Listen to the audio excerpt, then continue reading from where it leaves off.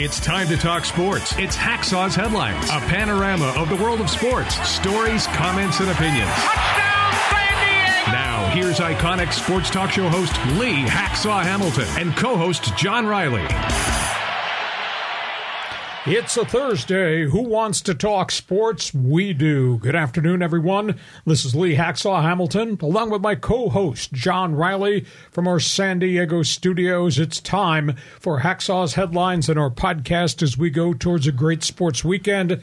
John, football, front and center conversation everywhere I go, but a ton of other stories to talk about, too. You shared with me Hacksaw's Headlines, and the list is long. We got so much going. I could see your notes right there. You've got a lot of data to share. Let's start with NFL playoff games come Sunday. What a great championship weekend we had ahead of us. The best of the best are still playing. Yeah, it's going to be great. I mean, like we said last week, there are no Cinderellas. Every one of these Final Four teams are heavyweights in their own right, so it's going to be, mano y mano. So. And I will tell you this, I guess we can use the phrase changing of the guard. All the superstar quarterbacks of yesteryear are no longer playing. The four quarterbacks are the four young guns in the National Football League. They're going to play on Sunday. So I think the baton has officially been passed. Right. Yeah, no Brady, no Roethlisberger, so it's a new era. Okay, on we go. Let's start with Kansas City and Cincinnati. This is going to be something at Arrowhead Stadium. I'm going to use two words to describe what I think is going to happen on Sunday. Star Wars. I got to believe this is going to be a throwing contest between Joe Cool and Patrick Mahomes. Joe Burrow's red hot. Mahomes appears healthy. He's practiced each day this week. And on the field, has shown no signs, no limp at all, coming off the high ankle sprain. I think, John, the big issue here is going to be, will Kansas City be a pocket passing offense? Because they don't want Mahomes moving side to side, scrambling, running, and risk getting hurt again. And if it is a pocket passing offense, does that mean Kansas City loses some of the chunk plays they would have down the field when Mahomes would create while he was on the run, on the rollout by design or by escapability? That's a storyline to keep an eye on. In terms of Joe Burrow, all bullets in the gun. 3 wide receivers. The tight end has now evolved the second half of the season into the offense. Hayden Hurst to complement what they're getting from Jamar Chase, T. Higgins, and from the third receiver, Taj Boyd. Joe Mixon had an odd, good game, 105-yard game last weekend. So the Bengals are hitting on all cylinders. So there are questions now about what you do to stop the other guy. Cincinnati, if they believe that Mahomes has to be stationary, John, do they blitz him? Do they try to get in his face? Do they try to bust his rhythm because he can't break containment? They don't want him running. So does Cincinnati do that? Does Cincinnati double Travis Kelce and just challenge Kansas City? We're taking the tight end out of your offense. If you think you can beat us with Juju Schuster-Smith and Marquez Scantling, good luck to you. Does that happen? The flip side, Chris Jones has just become a monster. Second half of the season, the Chiefs' Pro Bowl defensive tackle is also doing it at defensive end, and now you got him and you got Frank Clark on both ends. Are they going to disrupt Joe Burrow's rhythm? Because these guys have penetrated in each of the playoff games Kansas City has played. They've made a difference. I think the other piece of the equation, does Kansas City do defensively to the 3 backup linemen in Cincinnati that Buffalo didn't do last week, which was send people, scrape them, jump gaps, do twists, confuse these backup street free agents that have to start because of the injuries in the Cincinnati offensive line. So there's a lot of chess pieces that we're going to have to watch and see how they move on the board and on the field on Sunday. I think it's going to be a fabulous game. Joe Burrow is 5-1 in the playoffs in his young career. How cool is that, Joe Cool? And Patrick Mahomes is 0-3 against the Bengals in his career. Mahomes is 79-13. 3 of the losses have been to Cincinnati, which is kind of a strange statistic. I think it's going to be a fun game. What do you think? Yeah, I mean, it's going to be terrific. I mean, all those years you were broadcasting for the Chargers, you would go into Kansas City, into Arrowhead. I mean, that's a tough place to play on the road. It is an insane asylum. The noise level is through the roof. Obviously, Burrow now has all this experience. And by the way, Cincinnati did win there a year ago. So I don't think they're intimidated by the crowd noise, but it's a festive affair before the game. It's like a war zone during the game. I think these two teams are carbon copies of each other. They've both got vibrant offenses, and they win on mismatches.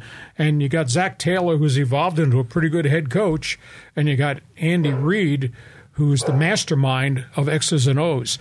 I just think it's going to be a dazzling game. Not going to put you on the spot, but who's going to win? Yeah, Bengals. The Bengals are going to roll into Kansas City and knock them off. Okay, you'll be buying me breakfast at Einstein's Bagels because I think I'm going to go with Kansas City with a fairly healthy Mahomes. I just think there's way too many weapons, and you got Andy Reid, which I think is a key factor here. Okay, that's AFC. Let's talk about the guys on the other street corner of the NFC. Yeah, this is another classic matchup. With these two teams, both were so dominant all the way through the season. Jalen Hurts is feeling a lot better. His throwing arm is in better condition, right? They are. As I use the word Star Wars to describe Cincinnati, Kansas City, I'll use this one, trench warfare, to describe Philadelphia home with San Francisco. The Eagles, with Jalen Hurts at quarterback this season, are 14-1. You saw what they did. They destroyed the New York Giants last week. Philadelphia is healthy in the offensive front. The quarterback is much healthier than he's been. They got A.J. Brown. They got Devontae Smith, who make beaucoup plays down the field. Last week, 3 running backs combined for 268 on the ground. Pound, pound, pound. Philadelphia just looks superb offensively. San Francisco, you can't argue with a 12-game winning streak, and you can't argue with Brock Purdy being 7-0, a 17-touchdown, 4-interception ratio throwing the football. But that being said, Christian McCaffrey's got a bruised calf. Did not practice for 2 of the 3 full practices. Deebo Samuel's got an ankle and a knee. He sat out practices. Now, they say they're good to go. How far can they go in the game? I think that's a big question. Defenses, Philadelphia, 75 sacks now, 35 takeaways. Fletcher Cox and friends up front, really active linebackers, ball hawks in the secondary. San Francisco, just relentless defensively. And those 2 linebackers, led by Fred Warner, the San Diegan, they are phenomenally fast, and they cover sideline to sideline. And they're one of the few linebackers I see that can do the doggone thing in coverage. Most linebackers struggle with speed and coverage, not the Niner guys. And then you got Jimmy Ward and a whole bunch of posse on the back end that are big-time hitters and are short tacklers. This is going to be, I just think, a superb football game. I look at it and I say these two teams, like the other game, they're carbon copies of each other. These two teams are warriors in the NFC. No place for the timid on Sunday. Okay. Your thoughts? My thoughts. A couple of weeks ago, remember I was kind of looking ahead, and I said it's going to be the 3rd Bengals-49ers Super Bowl. Well, here we are again. They're both on the cusp. I'm a Niners guy. That's where my heart is. I mean, my head is a little bit with the Eagles, but my heart's with the Niners. And I think they've got a good shot to go in there and upset them. I think that defense is going to slow quarterbacks down. I think the defense will probably cause some takeaways in the course of this game. Field goals, I think, are going to be at a premium. If you got a chance to get 3, you better go get 3 because you never know what's going to happen the next possession. These two teams are just brute force strong. What's my favorite phrase? Cement tough defenses. Nice. I think it's going to be a low-scoring game. I don't think it's going to be wild.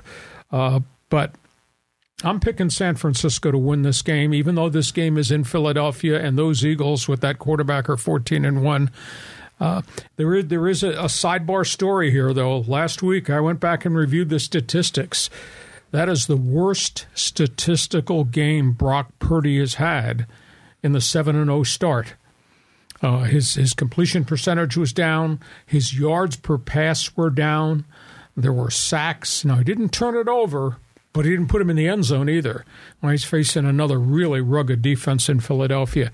That bears watching.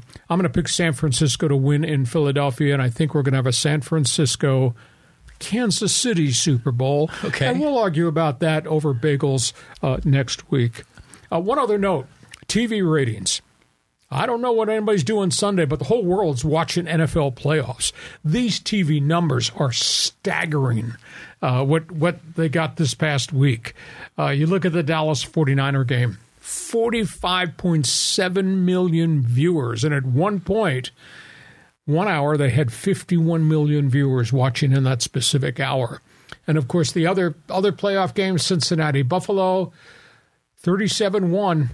That's pretty impressive. Their ratings dropped off a little bit when it became apparent that Buffalo could not keep up with Cincinnati. But the TV ratings have just been staggering during postseason play. And I think I talked last week, John, of the 100 TV shows that you watch in your house, 88 of them were NFL games. 88 of the top 100 television shows this past year were NFL football games. Yeah. Not game shows, not movies, not drama, not Downton Abbey, not CNN News. 88 of the top 100. Football is just grabbed America by the throat. Oh, 100%. Because if you go look at, let's just say, cable news like CNN or MSNBC, I mean, they're lucky if they get 3 million views for one of their primetime news shows. This is 10 times that, more than 10 times.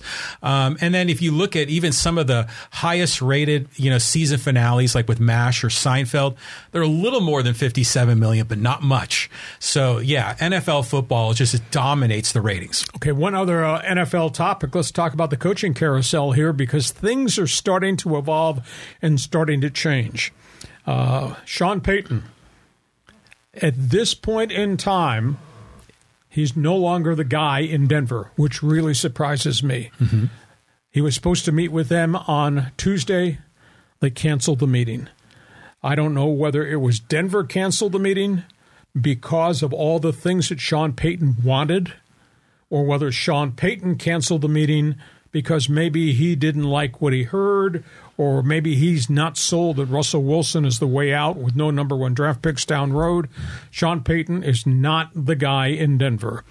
Did interview in Carolina. That job closed this afternoon. They hired Frank Reich, the ex-Indianapolis Colts coach. I think that's a good hire. He was 40-33-1 in a tough situation where they had to rent quarterbacks, and some of those quarterbacks fell apart. Reich goes to Carolina, so Peyton's not going there. So that leaves him with Arizona, and it leaves him with Houston. I can't see anybody wanting to go to Houston, even though they're going to have the second pick in the draft, to work for that organization and all the problems they've got with player personnel. And you'd be under Nick Caserio, the general manager, who still got the job.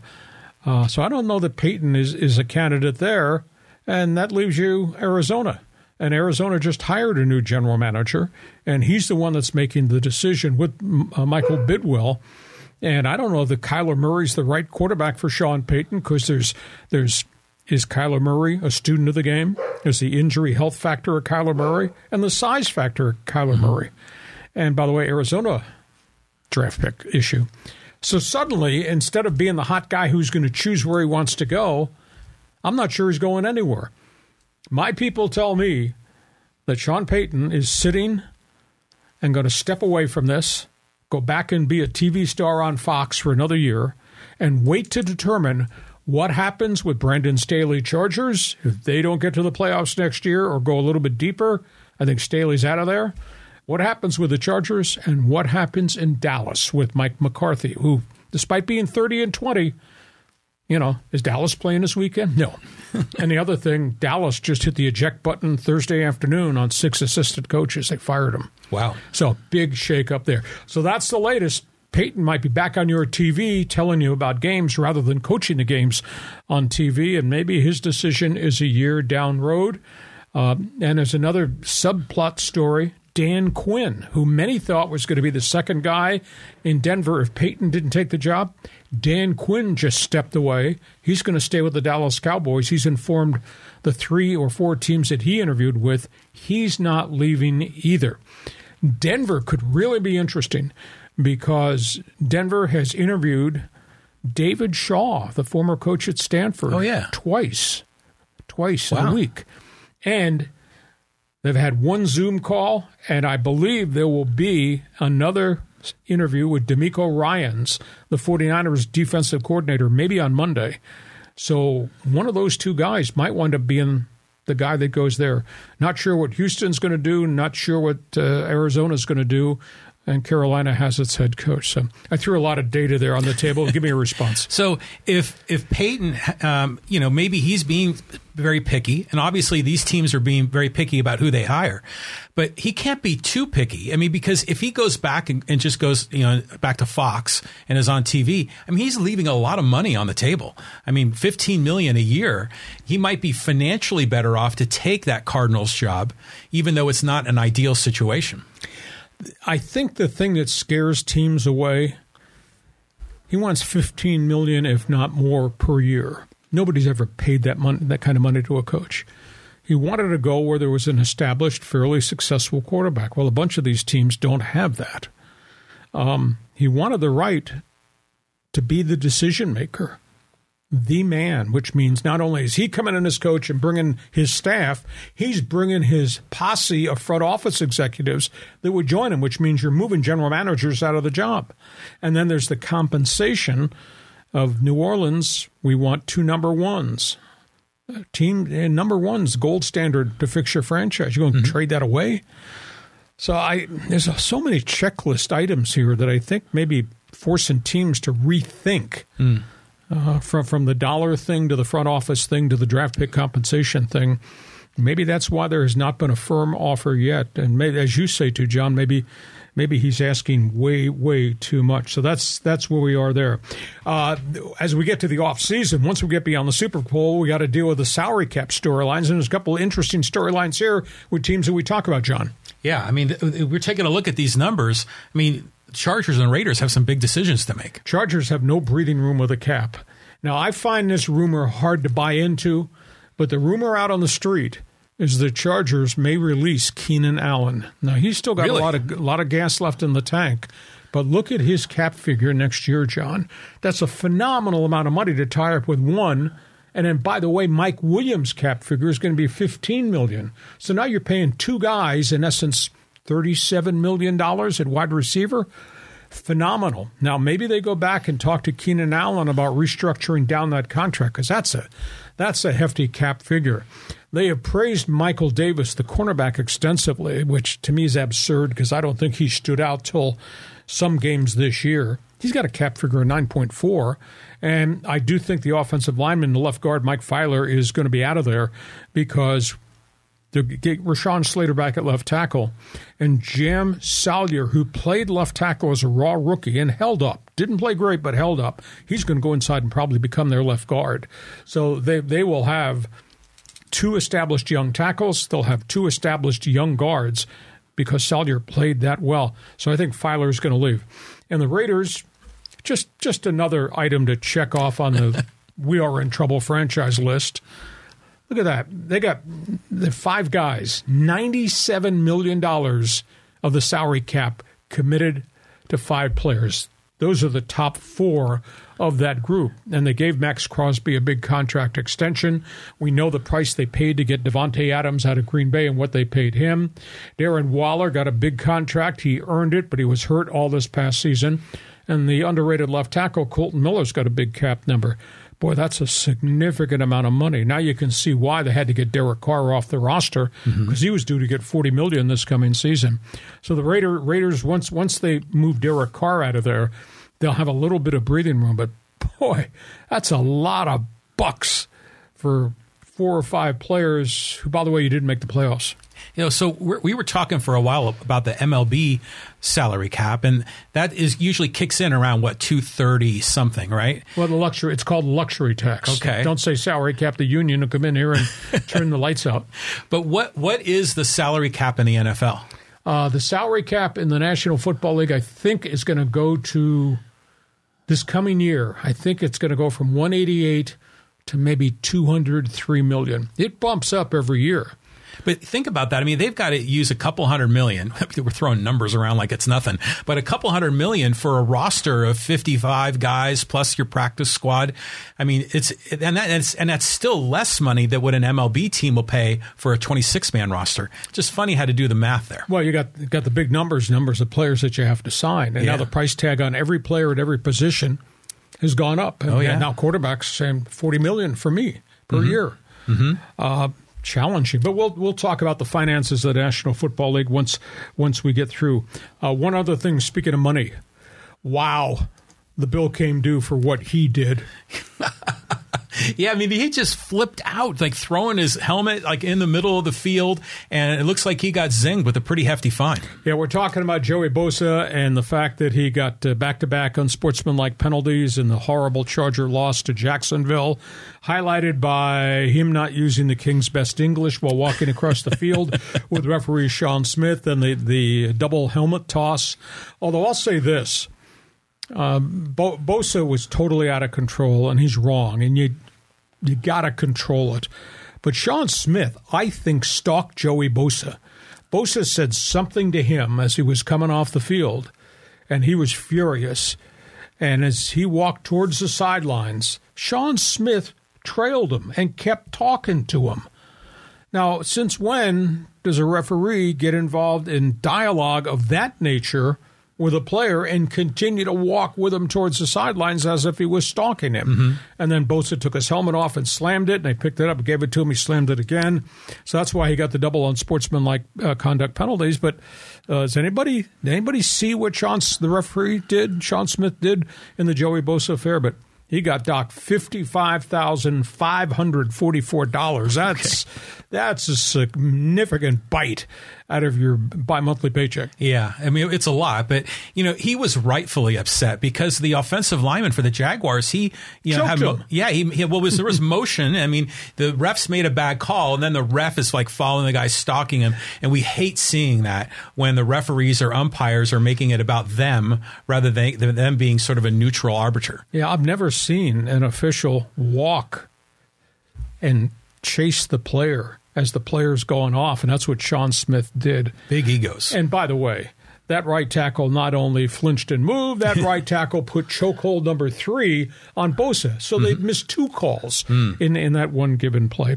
All right, before we go to baseball, let's tell all of our followers on live stream how they can subscribe to watch and get the alerts about our podcast, and then explain to them what we want them to do in the Fans Forum right at the end of this show. Okay, well, what we want you to do is get involved in the Fans Forum. So type in your questions or comments, your hot takes for Hacksaw, put them in the live stream chat in either Facebook or YouTube. We'll get you involved in the Fans Forum segment at the conclusion of Hacksaw's headlines. And yeah, be sure to subscribe on our YouTube channel, Lee Hacksaw Hamilton. Click on that bell. You get the alerts when we post new live streams and new video clips. And then by all means, be sure to subscribe wherever you get your podcasts. And by the way, no excuses accepted. If I spend all the time writing about all these stories on my website, LeeHacksawHamilton.com, you need to spend the time by reading my website each night or each morning. I guarantee you start to read it, you'll really, really like it. All right, let's move on. Major League Baseball. Yeah, this is going to be good because they just had the Hall of Fame vote, and there's always a lot of controversy about who deserves to be in. So let's take a look at those numbers. Only one guy got in. That guy was Scott Rowland, former Cardinal Reds Phillies third baseman. He had come close. He had taken a jump each of the last group of years, and Scott Rowland got the 76% vote, 1% more than the minimum to get in. Rock solid at-bat guy, power-hitting guy, and I think for the first time in a while, people looked at his defensive metrics and the fact that he played 140 to 155 games every year of a star-studded career and he gets in. And I think rock solid is the only word I can use to describe him. Superstar, no, not hitting 343, but obviously he's a power hitter. Gold Glove guy, all-star guy, good deal. I think one guy that he's getting close to getting in is Todd Helton, the former Colorado Rocky. People, I think, went back and looked at the statistical splits of his career. I mentioned Colorado Rockies, you say home run derby, Coors Field, mile high altitude, bogus statistics. But when you go back and look at Todd Helton's career statistics, they're almost even Steven. Batting average Denver, batting average rest of the National League, home runs Colorado, home runs all the other ballparks. That's why I think he took a huge run. You know, he's a 316 hitter, 368 career home runs. I think he probably gets in next season, and rightfully so. Billy Wagner's knocking at the door, 68%. So he needs, another 15 votes or so. He is a different closer than Trevor Hoffman of 500 save fame, Mariano Rivera. Beyond that, Billy Wagner, 422 career saves, but he was a 2-inning reliever closer with the Phillies and other teams. I don't know whether he can jump that line and get to 75%, but he's close. Andrew Jones' numbers have gone up. Power hitter, Atlanta Braves. Gary Sheffield, to me, is getting snubbed. 509 career home runs, and nowhere near to being a Hall of Famer, John. 55% vote. It's almost as if he's a 292 hitter with 509 home runs. It's like he's being penalized because his career was 22 years long. Well, why would you penalize him for being that great for that long? I'm surprised at where he is at 55%. Jeff Kent falls off the ballot. This was his 10th and final year. He'll get consideration now by the next committee.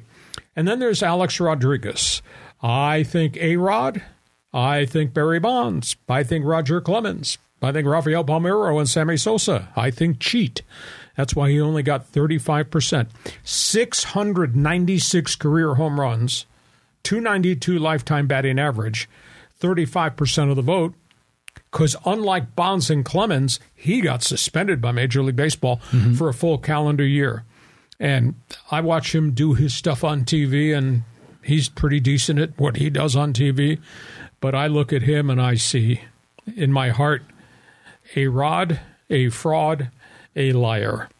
He wouldn't get my vote. Didn't get a lot of votes, 35%. Go ahead. Throw me a curveball, fastball. Bring the heat, Meat. Well, A-Rod, yeah, I'm with you. I don't think he deserves to be in because of the scandals. And you say Jeff Kent's fallen off the list. I mean, Jeff Kent fell off his truck when he was washing it and broke his arm or wherever, So some of these guys are interesting characters. I'm with you. I think Sheffield is getting snubbed. I mean, that dude is legit. And remember, he came here and played in San Diego for just 1 year, and he was terrific. And his career even went further when he was with the Marlins. But back to Scott Rowland, I guess I just didn't appreciate him when he was playing. He was an all-star. He was really good. But you always thought, is he Hall of Fame good? Or is he like a Don Sutton type that's just as solid for a long period of time? But then I saw the numbers for the first 11 years of Rowland's career compared to the first 11 years of Machado's career. Rowland's numbers are better than Manny Machado. And I'm like, wow, okay, this guy deserves to get in.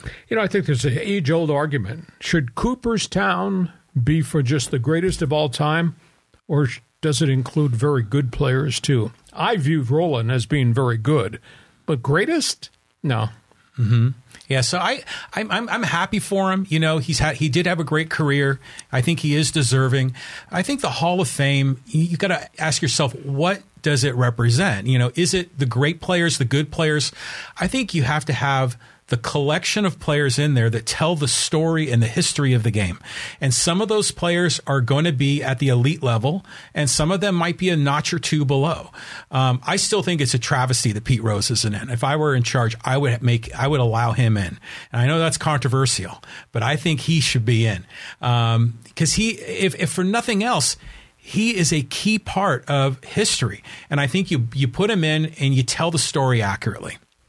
Well, then if you can do that, then maybe you have to do that for Joe Jackson back in the day of the Black Sox and all that. Maybe we do that, then we're going to do what Bud Black said, the Padre manager and the Rockies manager and the longtime Angels coach. Bud Black said, put an asterisk next on their plaque. So when you read it and you see that star, you'll understand there's a sidebar story there. But that's another argument for another time in the offseason. Okay. Let's talk about what's gone on up the road at Angel Stadium. Boy, this is kind of different. Yeah, I mean, it's interesting, too, because the Angels were for sale. Maybe they're not for sale now, and now everyone's wondering, is Ohtani potentially on the trade block? Artie Moreno, out of the clear blue sky, announces he's keeping the franchise. There were 5 bidders, reportedly in excess of $2.5 billion, which would be a Major League Baseball record. He's elected to keep the team. He does not grant interviews. He's not talked to anybody in the media in at least 2 full years. I think he has tried very hard to be a very good owner. You know, they've gone through renovations at Anaheim Stadium. He has spent an enormous amount of money, wasted an enormous amount of money. They will have the highest budget they've ever had in Angel history at $288 million. I think he was terribly, terribly stung by the drug scandal and the death of Tyler Skaggs. His organization's being sued that they did not do enough with Eric Kay, the public relations director, who was actually dealing drugs to players. He's been confronted and heavily criticized for being so impulsive. Why would you give that kind of money to Josh Hamilton? Why would you do that with Justin Upton? Why did you take on Vernon Wells or Melvin Upton? I mean, he's pissed away an enormous amount of money. He's an impulsive guy that wants to sign the shiny name out there. Minor league farm system has fallen into disrepair. There were a lot of fingers pointed at the Angels organization that you don't treat your minor leaguers well, that these guys are living in poverty and in Class A ball and Double A. You haven't done anything for them. There's an issue with the Hispanic broadcasters in a heavy Hispanic marketplace that is Orange County, and the fact that he's not hired the right general manager, and then he steps on the general manager's toes and say, I want this done, that done. So Artie came away really beat up, but now he's decided to come back. So I would hope multiple things. I mean, the fact that he's committed all the money, the fact that they're signing all their draft picks, they have to take the next step. They've got to get active again in the international field where Ohtani came from. But they've brought a lot onto the roster. I think they're making a real concerted effort to show Ohtani we're going to be a good franchise this year if we can stay healthy. And I think what Artie has to do is evaluate whether or not he's got the right team president there overseeing baseball, because a lot of people don't think John Carpino's qualified, that he was an advertising executive guy that worked for Artie. That's a big issue. He's gone through a lot of general managers. Is this guy the right general manager that they've got right now, Perry Manasian? And, thirdly, can they sign Ohtani? I think if they have a good season and they lay the state-of-the-art figure on the table for Ohtani, he stays, and then they're off to the races. Artie wants to build a new stadium, and twice he's had what he thought were stadium deals fall apart because of politics in the city of Anaheim, or corruption, if you will. I think I'm in the minority. I think he's done a lot of positive things, but obviously there's things he's made really bad mistakes on. So this goes forward, and he'll be the guy when they go to spring training in 2 weeks, and he'll be down there wearing his Red Angel jacket. He's a huge baseball man, baseball fan, and a very successful businessman outside of baseball. But did they say why he put the team up for sale and now why he changed his mind? I think he was so betrayed by the whole drug scandal and the Tyler Skaggs death, and then the follow-up lawsuit and condemnation of his organization, that he said, enough is enough. That plus the constant losing and the failure to make the playoffs, and they haven't won a playoff game since, 2009. There's just lots of reasons. It wasn't fun anymore. I mean, I've interviewed him. I've met him. He's a pretty strong-willed guy. He's been very successful, but he's not been successful in the big picture of this thing. And it wasn't money. He only paid $184 million for the franchise. Wow. He turned down $2.5 billion and more. Incredible. So there's still stuff I think he wants to do in that community. I hope he'd solve the Hispanic issue because I think that is still really out there. And speaking of controversial news, let's talk about San Diego Padre baseball. This news is so disturbing. When we discovered this about Mike Clevinger, and the rumors were just awful. Well, we don't know what's fact or fiction. His personal lawyer is emphatically denying that Clevinger was involved in this issue. This is obviously a he said, she said thing over a breakup of a relationship. The mother of his 10-month-old girl, I'm led to believe they're no longer together, has made all these accusations of domestic abuse last summer on road trips that the Padres took while Clevinger was pitching for the Padres. At first glance, it's really hideous. She alleged choking. She alleged he threw chewing tobacco at the 10-month-old infant. Lawyer emphatically denies that happened. He's a free spirit. He's really different. He ran with Trevor Bauer in Cleveland. They are still friends. That's a big issue. I'm not going to make a judgment because I don't have all the facts at this point in time. I would hope that when we get to the end of the road on the story, we'll find out maybe it didn't happen. Maybe it is a separation issue. Maybe it's a money issue to go away. I would hope, though, that we don't find out that the Padres were aware of this and let him pitch in the pennant race at the end of the season. But at this point, the Padres only made the statement, we support MLB's investigation, did not make any statement of what they knew and when they knew it yet. So only time will tell. But he's a White Sox player, and now it's a White Sox issue, and they said they had no knowledge whatsoever. Kind of like the Dodgers had no knowledge of all the junk that Trevor Bauer got involved in before Trevor Bauer moved to Los Angeles. And I'm a little bit alarmed that Clevinger and Bauer run together. That's a big issue. Yeah, I mean, it's disappointing, but it seems so out of character for everything we know about Mike Clevinger. Or what he tells you, what you're allowed to see. But yeah, but even what we see, he's chill, he's cool, he's sunshine, so you don't really expect that from him. I mean, Bauer is a different case. Bauer is in your face, he's brash, he likes to stir the pot. So when you find the news about Bauer, you tend to believe it. But with this news about Clevinger, it was like, wow, really? So I hope it's not true, but hopefully justice, gets to a conclusion. No sunshine right now. A lot of dark clouds around Mike Clevinger. We see where it goes. Let's go on. Let's talk some NBA basketball. This is unique. Yeah, we've been talking about the trades the Lakers have been entertaining, and they made a trade, but not the guys that we expected. Well, Russell Westbrook is still in L.A., and they're still running uphill trying to make the playoffs, and they got half a season to get there, and it's going to be a huge challenge unless they can keep Anthony Davis and LeBron James on the floor. But they make the trade, but it didn't involve Westbrook. It didn't involve the Lakers' number one picks. The Lakers traded young guard Kendrick Nunn and 3 second-round draft picks way down the road to the Washington Wizards, who are trying to move things around on a salary cap move, for Rui Hachimura, power forward, shooting forward, running athlete forward, former Gonzaga star. Was averaging 14 points a game for the Washington Wizards coming off the bench. So Hachimura comes in. He gives the Lakers really what they need is another wing player who can drill it on the other side. And he's a great athlete when he gets out onto the open court. Now, he doesn't play much defense, and they're going to have to deal that. So they get themselves a really young player, and that's the kind of foundation you want. And they still have their number one picks. And Rob Pelinka said on Wednesday, we're not trading those number ones unless that deal would put us into the championship conversation. Well, they're ways away from being a championship team. But when you can get somebody that's 24 who's already proven he can play, at least at the offensive end, and play pretty consistently, I'll take 14 points a game. Yeah, I mean, I think for the Lakers, it looks like a nice move forward.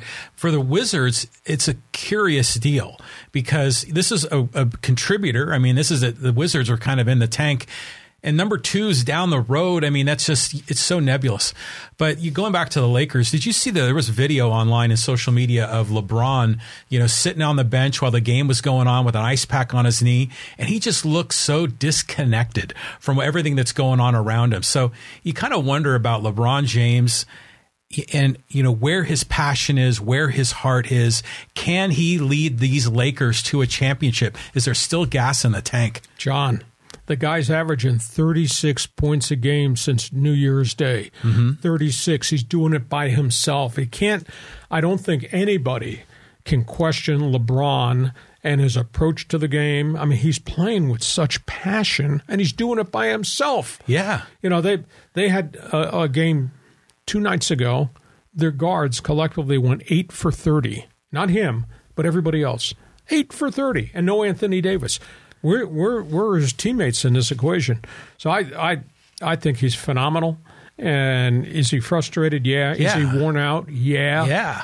But maybe now that Anthony Davis has come back, and Davis came back off this foot fracture bone spur issue and went 21-12 in 20 minutes in his first game back. If they can keep AD on the floor with LeBron, and you still got Westbrook, and then I don't know whether they're going to keep Patrick Beverly or they're going to keep these other guys. Now you get Ed Hachimura here. So maybe they'll be better. I don't know if they're a playoff team yet. They got a huge hill that they got to run up. All right, let's go from basketball. This is the strangest story I've seen in the National Hockey League. Vancouver fires its coach, who got them into the playoffs when he was hired midseason last year. His name is Bruce Boudreau, former head coach around the league, 50-year lifer in hockey. Really neat gentleman. And bad situation, Vancouver. A lot of young guys, ill-fitting roster, salary cap problems in the NHL. They're not done. I think they're going to blow the roster up pretty quickly. But they let him hang out there. This story had gone on for a better part of a month. Does Bruce Boudreau keep his job? Are they going to hit the eject button? Who are they going to go get? What are they going to do with a roster where these guys are making enormous amounts of money and underachieving? They have a soon-to-be free agent, their leading scorer, Bo Horvat, that they don't think they can pay $10 million a year to keep him. Is he going to be traded? They got terrible injuries. Thatcher Demko, the San Diego kid, has not played in months because of a significant quad injury. Weirdest thing I've seen in hockey. Usually when your team has gone into the dumper, the fans are brutal. And the fans in Vancouver are no different than Toronto or Montreal or these other NHL hotspots. They can be vicious. They supported Bruce Boudreau. They knew what was going on. They knew that things didn't fit. They knew there were salary cap problems that past management had made mistakes on. Well, Bruce Boudreau, prior to his last game on Tuesday, held a media briefing and was just bombarded by questions, got very emotional, said how he loved coaching players, loved being in the room, loved game night, enjoyed what he did with the Canucks last year when he came in midseason and drove them to the playoffs and all that. Anyhow, he was well received by the fans after that press briefing. So at the end of the game, they lost at home. He's coming off the ice. The fans, and Vancouver averages 17,000, 18,000 a game, gave him a standing ovation. Nice. They knew he was going to get fired. He knew he was going to get fired. Gave him a standing ovation. Next home game, they hired Rick Tocchet, longtime NHL player, has not done well as a head coach in Arizona or Tampa. Pre-game introductions, they go through the starting five, and please welcome Vancouver's new head coach, Rick Tocchet. Fan stands up by the bench, takes off his $150 Vancouver jersey, and throws it on the ice. Nice. to protest how they treated Boudreau and Tocchet. So time will tell. NHL trading deadline is coming up. A lot of criticism of a great veteran leader in Jim Rutherford, the president of the team, for why would you treat this guy this way? He inherited this mess, tried to fix it, did fix it last year, hasn't worked this year. But why'd you let him hang out there for so long? So that's a long story, but it's worth telling for the hockey fans on our live stream. Well, I enjoy hearing the stories because admittedly, I'm not a hockey guy, being in California my whole life. But it is interesting to see how the fans just loved him. And, while we were, preparing for this podcast, I saw all these photos of people in the stands behind the bench, with signs up, just expressing their love for this man. And then, the owners come in, they got to find a scapegoat, and this guy's now out on the street. And now, the Canucks are getting 17,000 in the arena. I think they're going to have less people showing up because they're getting frustrated with the owner. Now we'll see if Tocchet can fix it, but there has been dysfunction there in Vancouver. Let's go from there. Let's go play golf. Let's go to Torrey Pines. Let's talk about the Farmers Farmers Open. Yeah, this is always a fantastic tournament, and the weather is clear. It's another Chamber of Commerce event for San Diego. They're in the middle of the Farmers Open, Torrey Pines. And there's not a lot of big names there because so many names have defected to go to the LIV, the Saudi Super League. John Rahm, who's had a fabulous start, is there. But there's not a lot of big names. There is no Tiger Woods, who's facing retirement. There is no Mickelson. There is no Dustin Johnson. There is no Cameron Smith, who stole thunder last year. So it's just a really different feel out at Torrey Pines. The bigger question, there's been no resolution to this war between the PGA and the LIV. And it just begs the question, what's going to happen to the future of golf? It's still chaotic. Will the PGA Tour be worth watching if you can't identify with anybody here? Or will they develop their own stars, led by Xander Schauffele? Will anybody watch the LIV if they're playing abroad? And there's a whole bunch of angles and stories to that. In terms of the LIV, big issue as Torrey Pines is underway. Nick Faldo dropped a bomb on the LIV today. Nick Faldo's been very open and very, very, very outspoken about what these guys did to the PGA Tour after what the PGA Tour helped them become superstars making a lot of money. And he says the Ryder Cup will never admit any LIV player to play in the Ryder Cup, which is a huge in-season event. Mm-hmm. He also indicated that for all the things Greg Norman did as a great golfer, and he was a great personality, that Greg Norman has destroyed his reputation by what he has done. And Nick Faldo's of the opinion that the LIV Tour means absolutely nothing because nobody's going to watch it, nobody's going to go see it. Now we find out their new TV contract on CW, and you could watch it when they televise it in San Diego on CW6. They're not going to televise the first round of any LIV thing. You can watch it on your app, but can't watch it on live TV. And we find out that LIV is buying the time, that there was no bidding, that CW6 didn't pay a big rights fee for this to happen.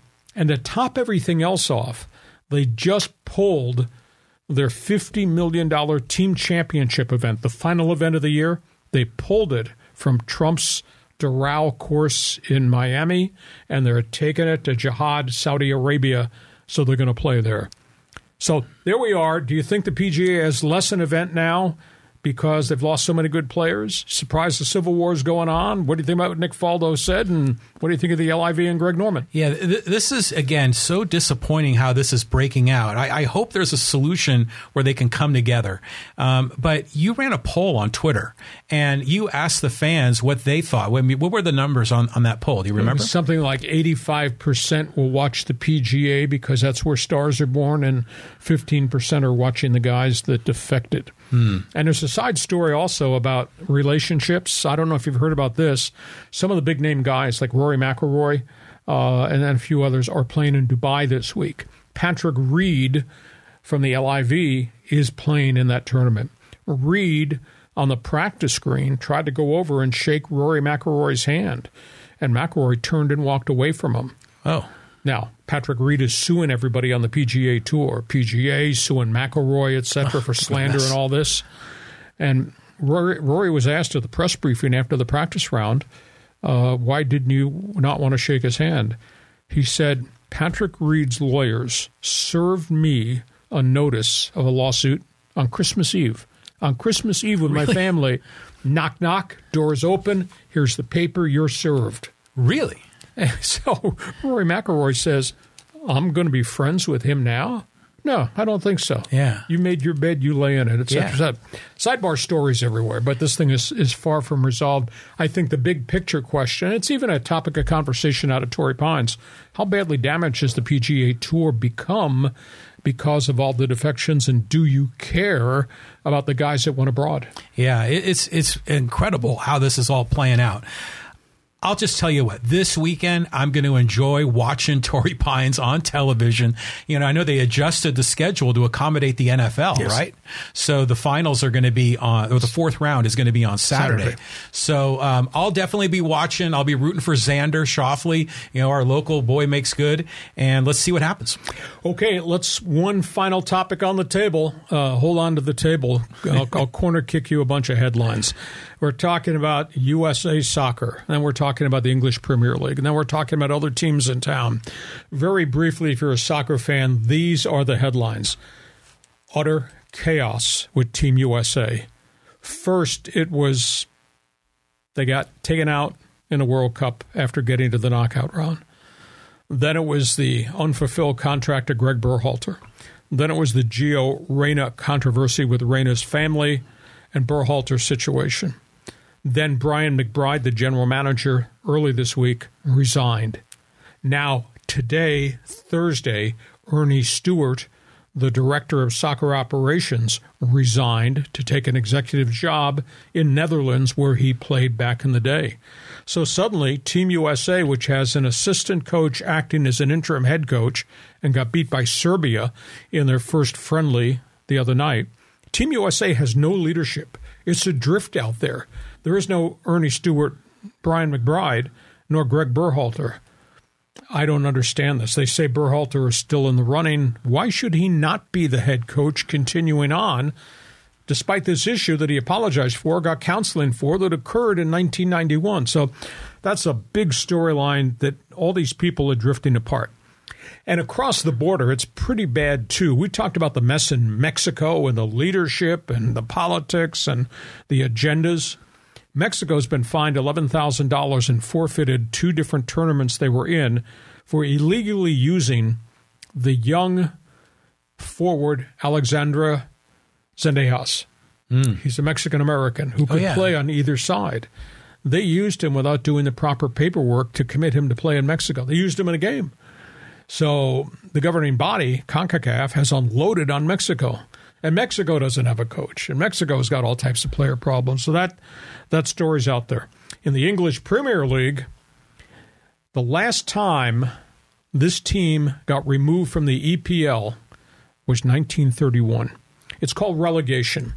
There are 20 teams in the English Premier League. If you finish 20th, 19th, or 18th in the standings, or the table as they call it there, you're relegated out of that league. You go to a lower division, and they take 3 teams from the lower divisions had the best seasons. They're elevated up top. Everton has not been relegated out of the English Premier League since 1931, and right now they're in 19th place, about to go down. They just fired their legendary, very popular head coach, Frank Lampard. So that's a big story. Chelsea, here comes the deal. Transfer window is open. Christian Pulisic, Team USA star, is going to be moved. We thought he was going to Newcastle United. Now he's hurt. He's going to be out another month with a sprained knee. Christian Pulisic is in the middle of negotiations to go to AC Milan to play in Italy in their elite league. Look for that deal to come down. Old stadiums, Manchester United. They play in a place called Old Trafford. Old Trafford has been operating since 1910. Man U has just announced they are funding construction of an 80,000-seat, state-of-the-art new stadium outside of London there in Manchester, England, to replace Old Trafford. Name it Joe Corona. You know this name. Yeah. Played here. Has played in MLS. Has played in the for the U.S. World Cup team. He played for Tijuana Cholos. Joe Corona is coming home. He's going to play for the San Diego Loyal, Landon Donovan's team in the USL. And one other thing, they get virtually no pub at all. I don't understand it. They got great heritage. The San Diego Sockers, they are 8-0 out of the gate. They have a 28-match regular season winning streak. Superb team led by goal scorer Craig Childs and a whole group of young players. They kind of play in anonymity at the sports arena. They draw 1,700 fans per game, yet they are the legendary franchise that dates all the way back to Ron Newman and the old MISL, Major Indoor Soccer League, and the success they had outdoors. So That's your soccer headlines. If you corner kick me a response, I'd appreciate hearing from you. But boy, there's a lot of stuff out there. All right, I filled your bowl with all these stories. Give me a response. Well, just a couple of comments. First of all, the San Diego Sockers are definitely an underappreciated asset here in San Diego. They have an incredible record of championships. And in the early 80s, I used to go to a lot of the games at the sports arena, and they had Julie V, and it was really dynamic, and they packed the sports arena back in the day. So, hopefully they can come along and develop. I think it's an exciting kind of a minor league sport in the world of pro sports in San Diego. I love how the English Premier League will demote teams to the second division and promote teams. That's an exciting way to manipulate the league that we don't see in other sports, but it's interesting. And then finally, as far as Team USA goes, they're adrift with leadership at the top. But, does a really good job covering them is Mark Ziegler from the Union Tribune. Right. He's a great writer.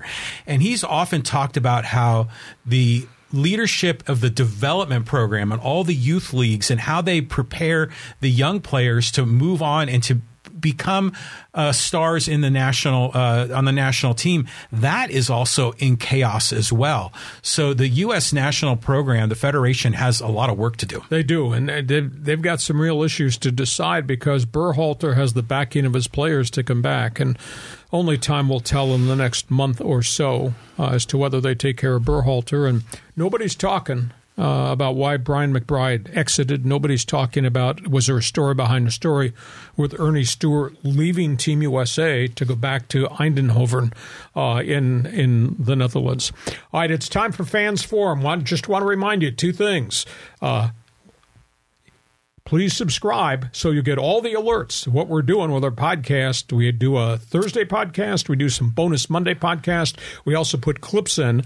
So please subscribe so you'll get the alerts when new information is available. And please check my website, leehacksawhamilton.com.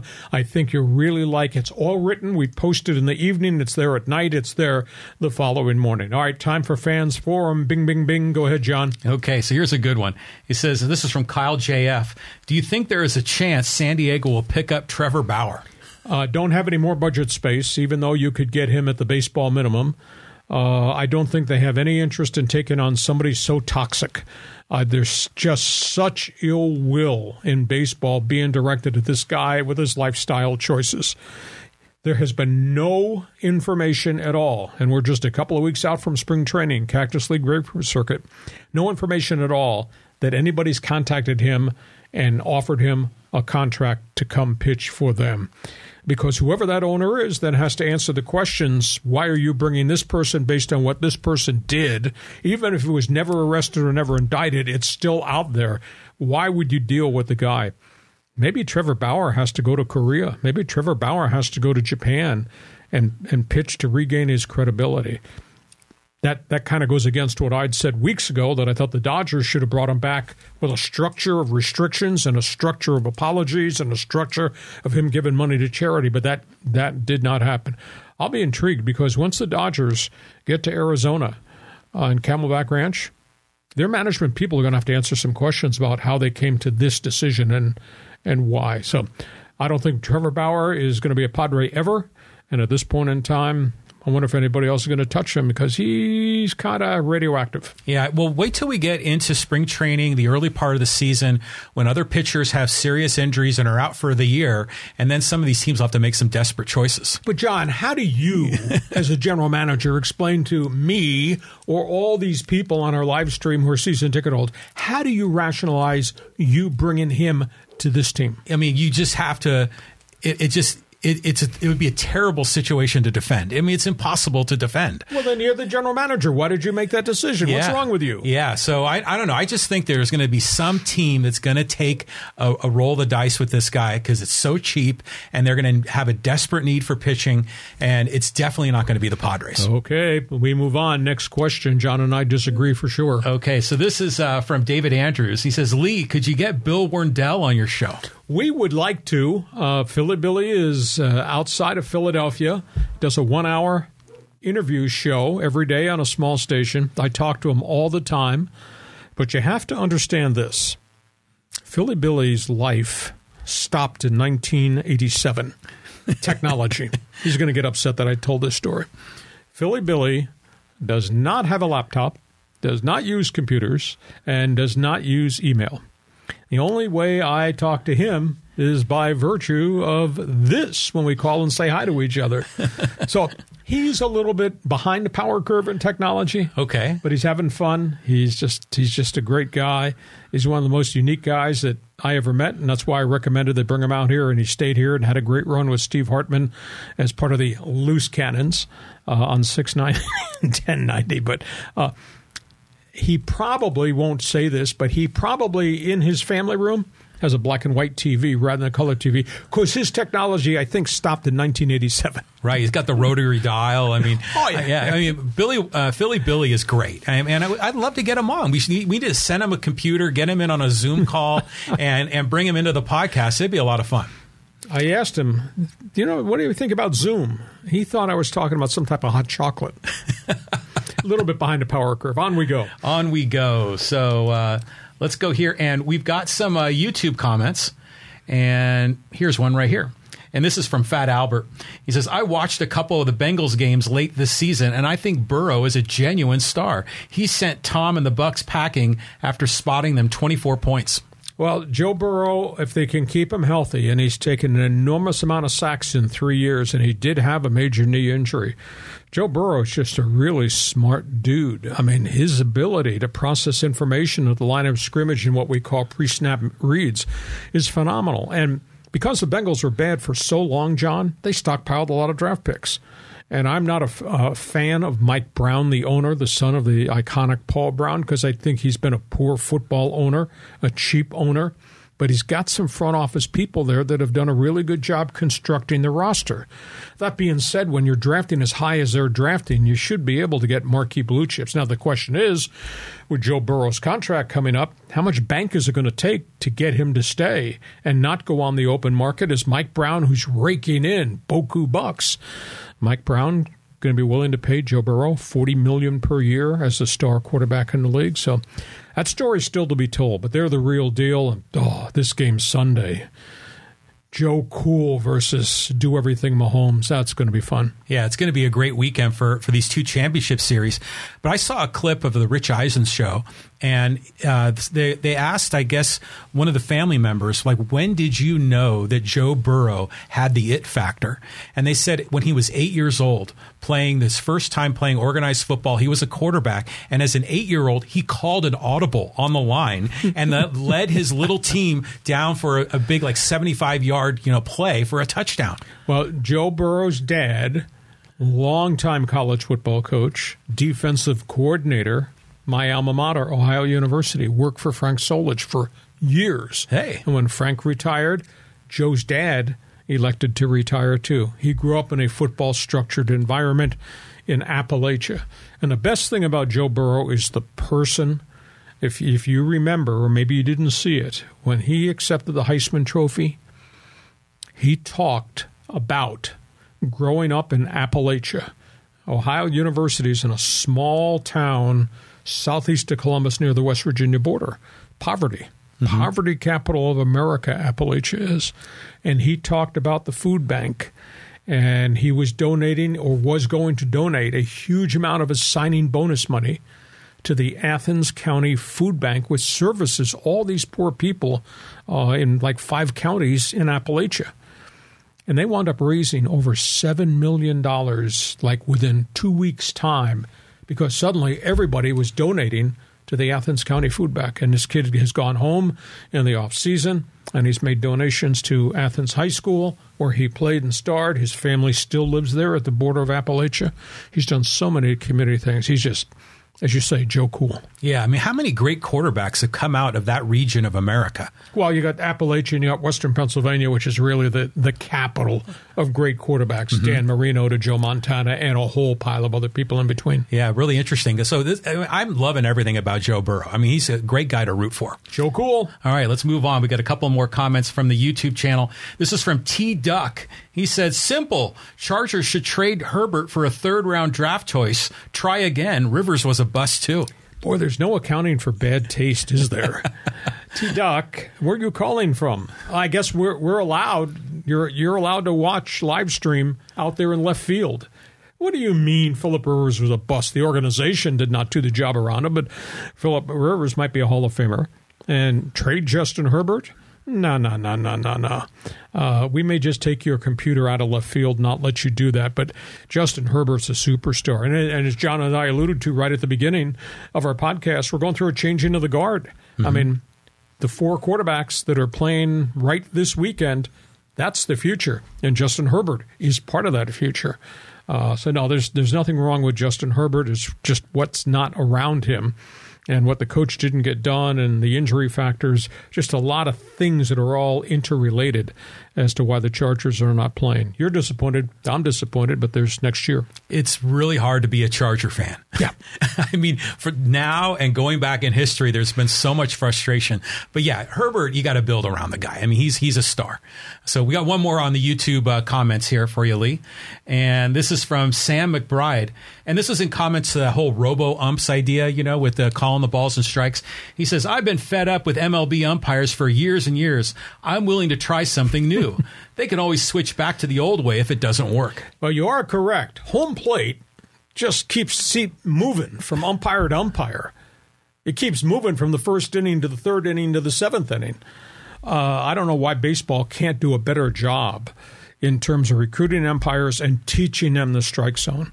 Now, it's complicated because you got guys like you, Darvish, that are throwing 7 different pitches from 5 different arm slots, and you got guys that are throwing 101 mile an hour of gas with balls that dip and move. I think calling balls and strikes really hard. I don't know if the computerized robo-ump, the ABS system, automated ball strikes, is the answer.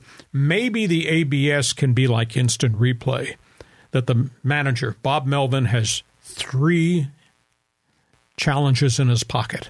And I'll guarantee you if the bases are loaded and there's a bad call at home plate, I'm invoking the challenge, use ABS to see whether that was a ball or strike. But do you want to remove the human element? I think they need to improve the human element behind home plate. But they're going to try it in AAA. It worked in Class A, but that's Class A where I think it's a lot easier to determine balls and strikes. You're talking about wicked heat and gas and stuff that these guys bring when they throw it. I think it's a very hard game to umpire. But they got to do a better job with the umpires. It can't be any more, quote, Angel Hernandez's of the world maintaining their job. So I would use it only for challenges if we get to Major League Baseball. But I think it's coming. Bud Black told me 2 years ago at Christmas. I said, what's going to happen with it? He says, it's going to be here. Now, is it going to be here full force, or is it going to be here just for unique challenges? What would you do? You're a baseball fan. I saw you stand up behind home plate and shake your Padre cap at Angel Hernandez on a couple of moving balls and strikes calls. Well, remember the World Series going back about 20 years ago, and remember Livan Hernandez? And I mean, he was throwing balls that were like 18 inches off the plate, and then he was getting strike calls, and it was just ridiculous. So some of these umpires are just wackadoodle. So I love this idea of computerizing it and removing all of this subjectivity and making it objective. So the question is how is Major League Baseball going to do it? The idea of a challenge, they got the red flag like they do in the NFL, that could work. But, even going the full distance and having the technology that calls every pitch a ball or a strike, I'm very open to that. And I know we, as Padre fans, as baseball fans in general, we get so frustrated with the inconsistency, and I think this is something they should fix. Well, for the baseball fans, where baseball got this idea, this weekend on the Pro Tennis Tour, the Australian Open, they're going to the semifinals and the finals. If you watch just one match, watch a couple of sets, you will see line calls that are decided by video replay. Was it on the line? They have the technology. Was it on the line? Did it touch the line?